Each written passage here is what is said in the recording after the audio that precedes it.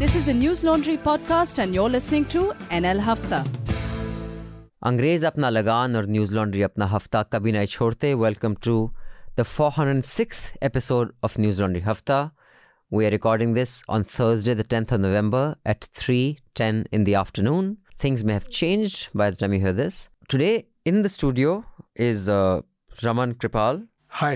And Manisha Pandey. Hello. Manisha has just returned from Himachal Pradesh and shall soon be going to Gujarat. Yes, you can check out all our stuff on YouTube on a playlist called Another Election Show, which is Atul and me. And of course, we also have reports from Ayush from Himachal Pradesh on the News Laundry website. And this is all possible because of people like you, if you have been contributing to News Laundry as a subscriber or as part of our NL Sena fund, because whenever elections happen and there are, more expenditure than usual, where we have producers and reporters and our editors traveling. You can imagine about 10 people traveling over 25-30 days is a significant amount. So we have an NL Sena fund up. So I urge you to please contribute and urge your friends and family to contribute, because when the public pays, the public is served. Our journalism is not funded by corporations or government ads. It is funded by you. The NL Sena fund is 14,375 rupees is what is our target, what the expenditure will be. So far we have raised 5,53,500 as we speak. We are still not even halfway. I remember for the Delhi election, you guys topped it up in, I don't know. For UP elections also. UP election got topped up pretty quickly. I don't know what you guys have against Gujarat and Himachal Pradesh. But please do top this up so that once they go, we can get them back. Otherwise, I'll just have to say, now stay there. We don't have tickets to get you back. And then, they might want to come back home. Also joining us on the phone line, on Zoom actually. Phone line is old-fashioned. Now we are in the newfangled Zoom. Is our very own in-house colleague Anand Vardhan. Hi, Anand. Hello. And where are you? In Delhi only, but I couldn't come because of certain circumstances. Oh, okay. Anand is in Delhi. And also joining us on Zoom is Professor Anup Surendranath. Hi, Professor Surendranath. Yeah, hi everyone. Just introduce you a little bit. You are a professor of criminal law, constitutional law and legal methods. You're the executive director of Project 39A, which is a criminal justice program at the university where you teach, which is? At the National Law University in Delhi. In Delhi, NLU.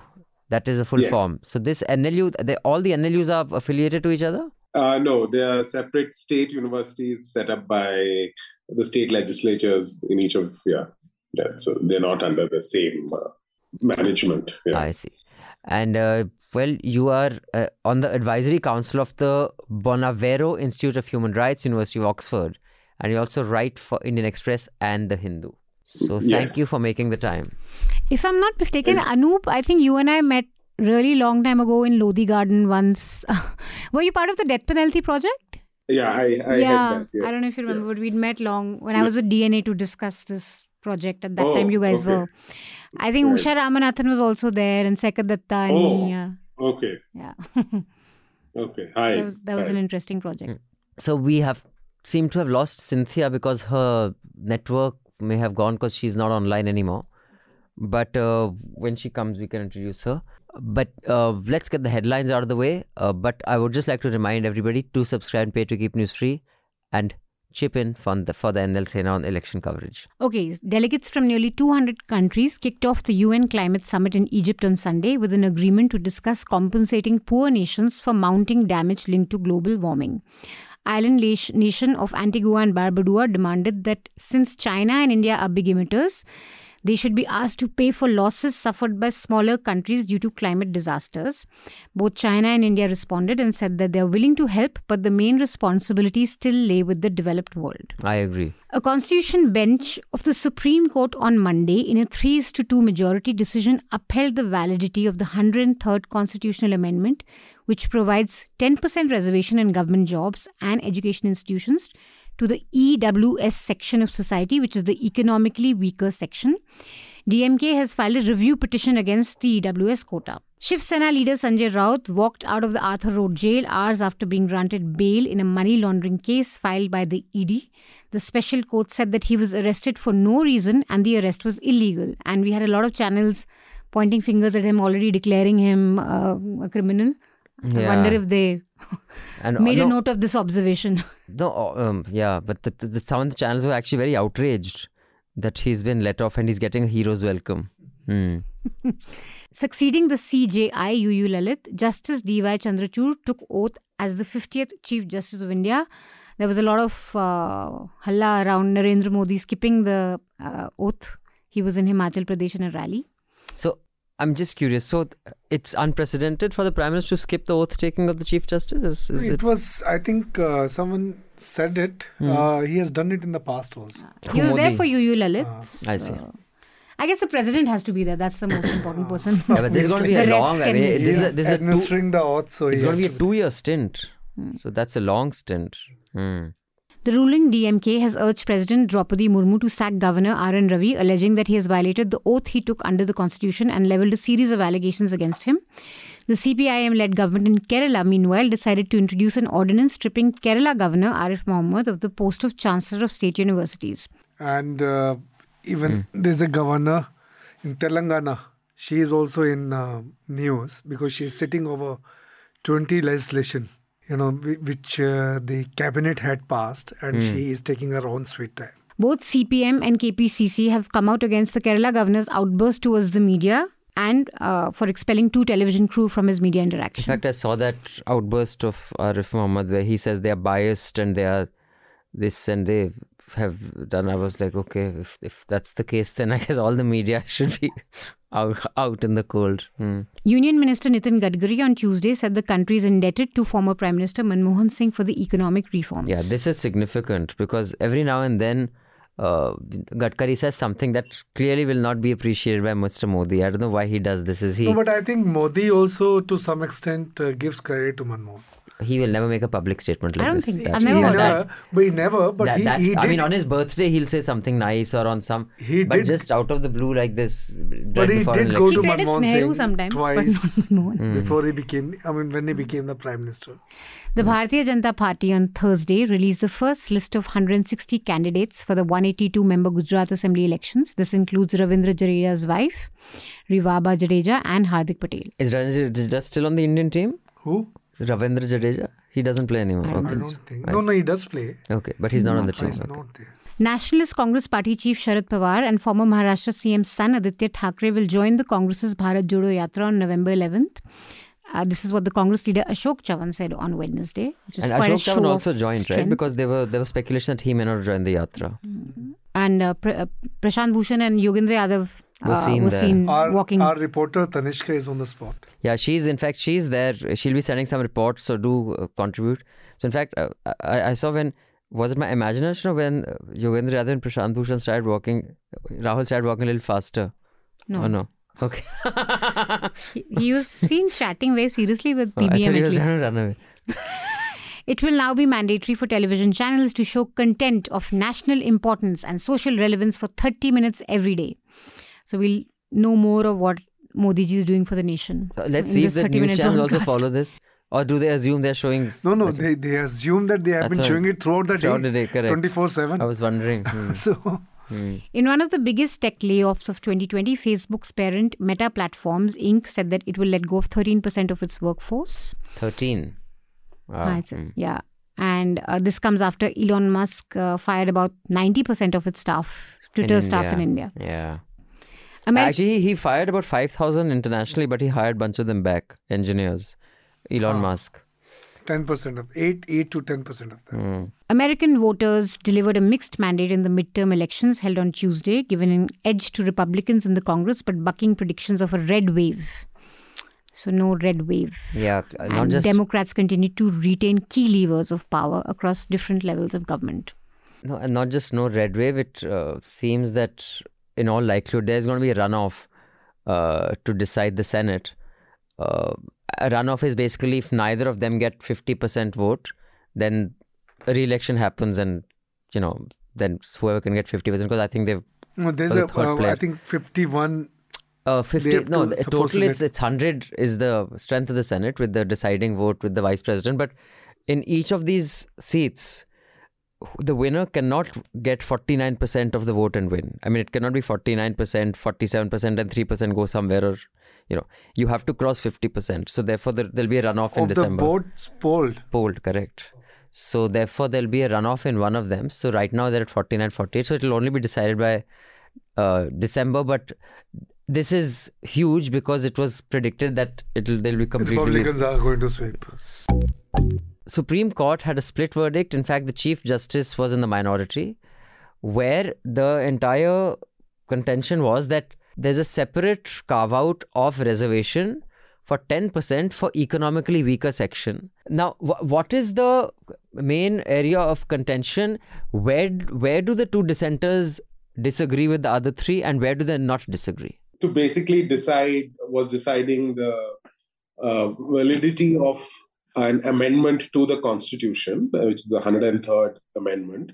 So they were amending the Constitution and inserting new provisions into Articles 15 and 16 of the Constitution to provide for reservations for economically weaker sections.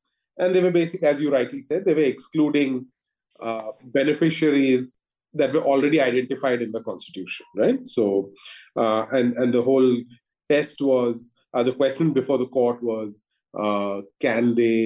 is Parliament, does it have the power to bring in such an amendment, right? And I'm sure many of you would have heard the word basic structure thrown about in trying to decide whether this is valid or not. And just, and then please tell me if this is getting too technical, and I'm going to try myself not to be. Look, there are different tests that the court runs when you are, let's say, testing a normal legislation, right? So if you were, let's say, if you were trying to test the constitutional validity of the Right to Education Act, the court has to do a certain bunch of things, which is very different from when the court is testing the validity of a constitutional amendment, right?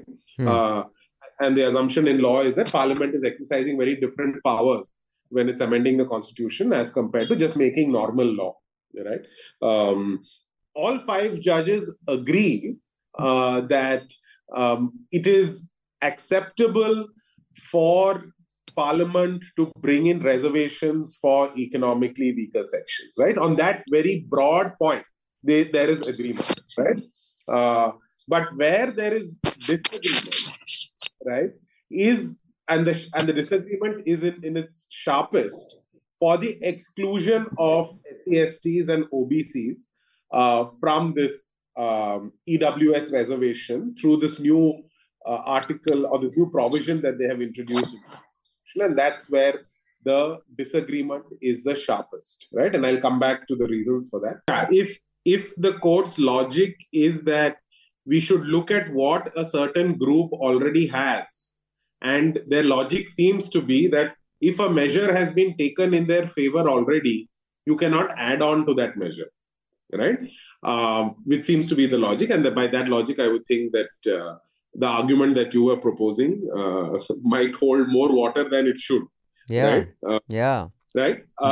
Actually, that could open a completely new can of worms. I can think of many bizarre ways it can be applied, actually. It will completely skew the buckets, already existing buckets, which have been functioning and have been litigated about and, brought about a lot of positive change and affirmative actions for a lot of sections. By introducing this, it will completely skew what was the constitutional intent. And for that reason, I believe they said that the only question is, does it affect the structure of the Constitution, the basic structure? In my in my humble and not very technically informed opinion, but because of seeing how it all plays out at the ground level, I believe that there is, the constitutional intent is weakened by this law. And what originally was the intent of, as the earlier speaker, Professor Surendranath, I believe it was, said that it's to enable representation and presence. Definitely, that in fact that's a whole point. That whether it's in the parliament or in the panchayat, or whether it's in a university or in jobs, the fact is that the privileged have have continued to rule the roost.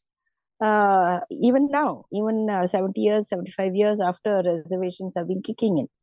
So therefore, there is a large gap, a backlog, and the constitutional intent hasn't actually been brought into reality. That we see all that, and it is in such a context, it's a misuse in a sense of powers to bring in this legislation and even take away whatever little is available for those who are not represented, and so on.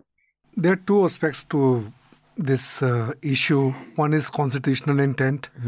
The second is political intent.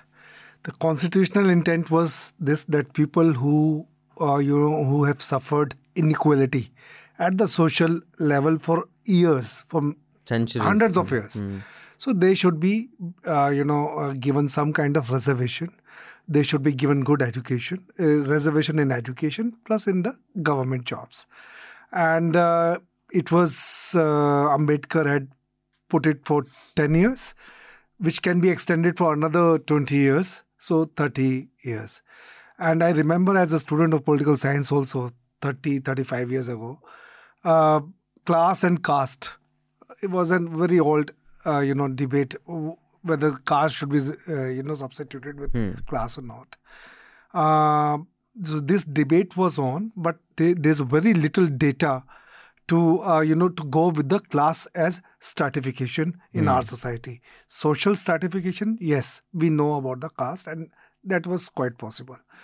Now, having said that, I mean, this debate is all, but now for the first time, the Constitution, the Supreme Court has come up with the class as a stratification. Right. At the behest of our politicians who want to bring this kind of amendment. Congress had also tried it in the past, and now the BJP has succeeded, in getting that. Now, the political intent, if you see over the past 70 years, SC and ST, they have definitely been benefited. OBC, came later. That was also a political move. And I think the regional parties in particular have made the, most of it politically. I mean, they have wooed these OBCs and they have won elections on the basis of that. You can check Uttar Pradesh and Bihar have that kind of history. And I feel that practically, if you look at the, in education sector, maybe they will be benefited, but in government jobs are shrinking. So there's some interesting data to consider on this. I'm reading this from Nitin Kumar Bharti's paper, Wealth Inequality, Class and Caste in India. And it's pretty interesting because what it says that SC, SC and OBCs have the maximum representation among the poorest of people in India.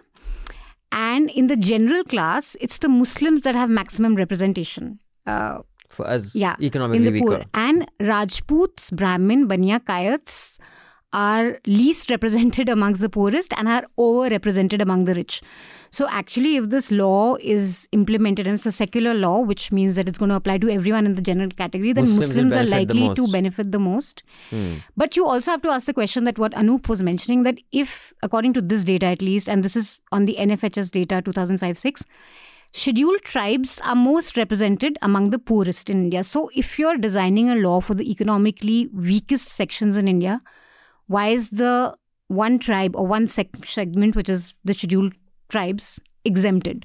Because they are the poorest. They are the poorest of the poor. So then you have a law for the poorest, but you take out the poorest. So I think that is a logic that needs to be kind of debated or explained. But to my mind, for general categories, I mean, this could be really good for Muslims because they, purely data-wise, they're the maximum in terms of representation in the poorest. BJP is hearing you. They are quickly reconsidering.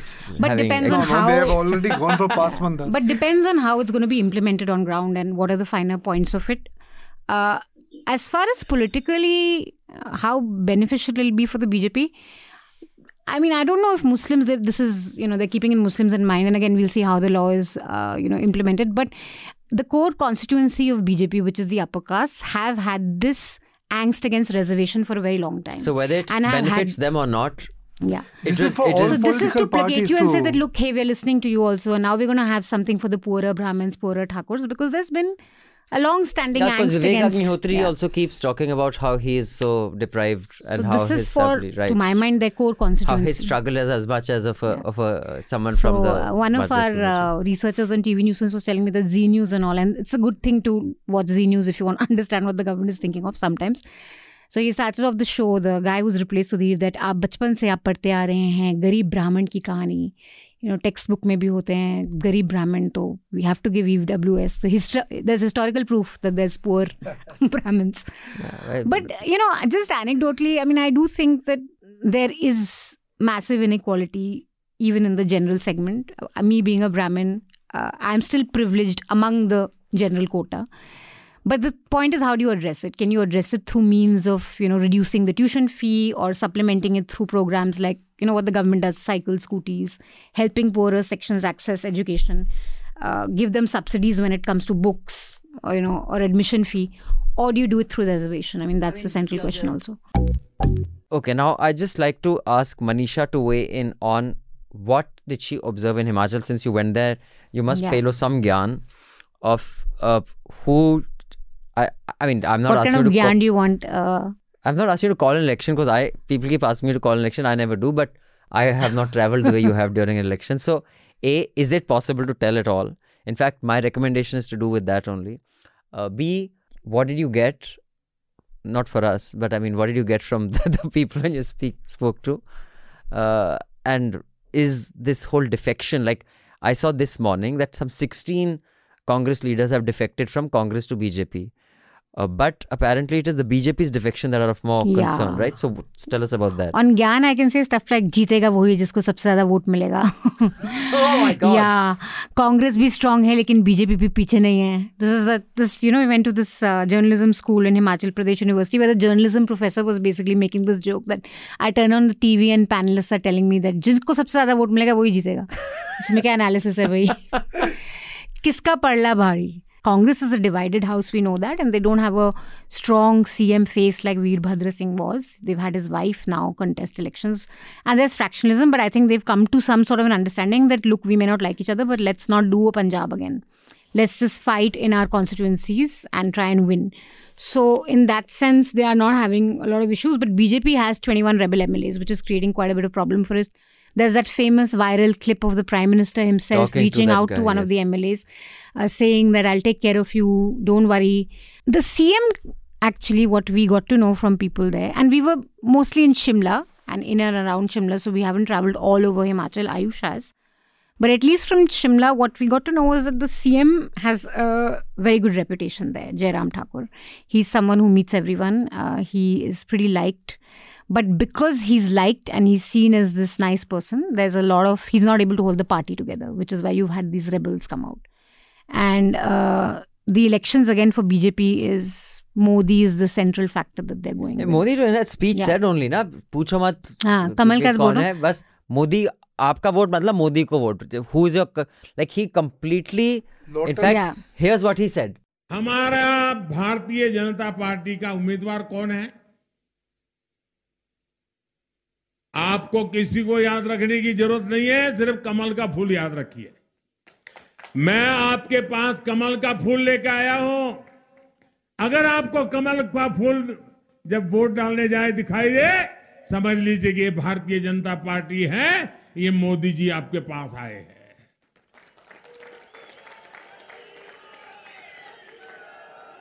आपका एक एक कमल के फूल पर जो vote पड़ेगा, वो सीधा मोदी के खाते में आशीर्वाद के रूप में आएगा. So which basically completely dismisses all the wisdom our founding fathers had said, federalism, why state governments matter. Their entire pitch is forget who is the candidate, forget your vote is to Modi, and your state can only succeed if double engine sarkar. That means center and state has to be together, otherwise fuck it. It's an assembly election, and in assembly election, the local issues play hell of a lot. Okay, so here also, like you said, this pension, apple growers' demands of increasing GST, increasing prices, unemployment, obviously. So here you're just playing up Modi, playing up double engine ka sarkar or what Modi And has see, done double at a engine national kind of comes with a threat almost. Yeah, it is. That It is a if threat. you don't have us, you'll get no money. level. And so then you think about it. So I it's won't be the able to do anything fear. for your state. Anand, you have any value-added tips on Himachal Pradesh, Gujarat, or the absence of Rahul Gandhi in the state? It's a very small state for him. It's too Not so, that he rocks the world in a big state, but anyway. No, just correction. About independent candidate. It's not very easy for even independent candidates to join a political party after winning. The 10th schedule of the Constitution, the anti-defection can apply to them also. So it's not easy. Just a correction to what you said. Rest, I could be only a listener to all this political gossip. Yes. Also, one thing, one essential difference between the Gujarat polls and Himachal, apart from the size of the states, is that Himachal being a rotational regime state, the anti-incumbency is already a factor. What opposition needs to mount is a very strong multiplier effect to that anti-incumbency. But Gujarat has beaten that anti-incumbency for last five elections at least. So there's just anti-incumbency is not sufficient. And Congress in last say 10-12 years, its most impressive campaign was in Gujarat in 2017. Sorry, Yeah. yes. Yeah. When 17. I think it might have won MP, Chhattisgarh, Rajasthan, but its most credible campaign was in Gujarat. they got some 70 odd seats, right? 77 or something. 77. 77, and these guys got some 90 92. something. Yeah, and then they of course later broke. They, I think they lost momentum after that And they- because of some desertions. If they could have just built on that this time, they would be in a much stronger position Yeah. to challenge BJP in this. Anand Yes. is right because Congress polled 41% of total votes 42. and 42 and 49 were polled by this thing. BJP. 54 was BJP and 42 was INC and 77 seats and 99 for BJP. 77. And actually vast part of central Gujarat was blue, Congress. And some of the margins quite- were very thin margins. Yeah. So I mean, it could. So it'll be easily- very fascinating to go to these Congress areas where they won and see what's happening there, if AAP is essentially replacing or if people want to go back to BJP. Congress seems No, weaker. I just think that one of the it's very hard to contest an election on an empty tank. You see, the 10,000 1 crore each worth bonds sold. 10,000 crore is not a joke, yeah. Just now they closed and they're still not hearing the electoral bonds case. And no one has the guts to give money to anybody else here. Yeah. They are bloody raiding anyone who is seen as supporting any bloody even media outfit Gujarat you में तो don't कभी like. भी नहीं करेंगे. So, it's just so warped. All of you listening in, the Chota Hafta, do subscribe so you can listen to the entire Hafta. We will see you again next week with the Hafta. Till then, subscribe, pay to keep news free, because when the public pays, the public is served. When advertisers pay, advertisers are served. Thank you. Goodbye. All the News Laundry podcasts are available on Stitcher, iTunes, and any other podcast platform. Please subscribe to News Laundry. Help us keep news independent. To catch all our podcasts on news, pop culture, current affairs, and sport, visit newslaundry.com. Follow us on Facebook, Twitter, and Instagram, and subscribe to our YouTube channel.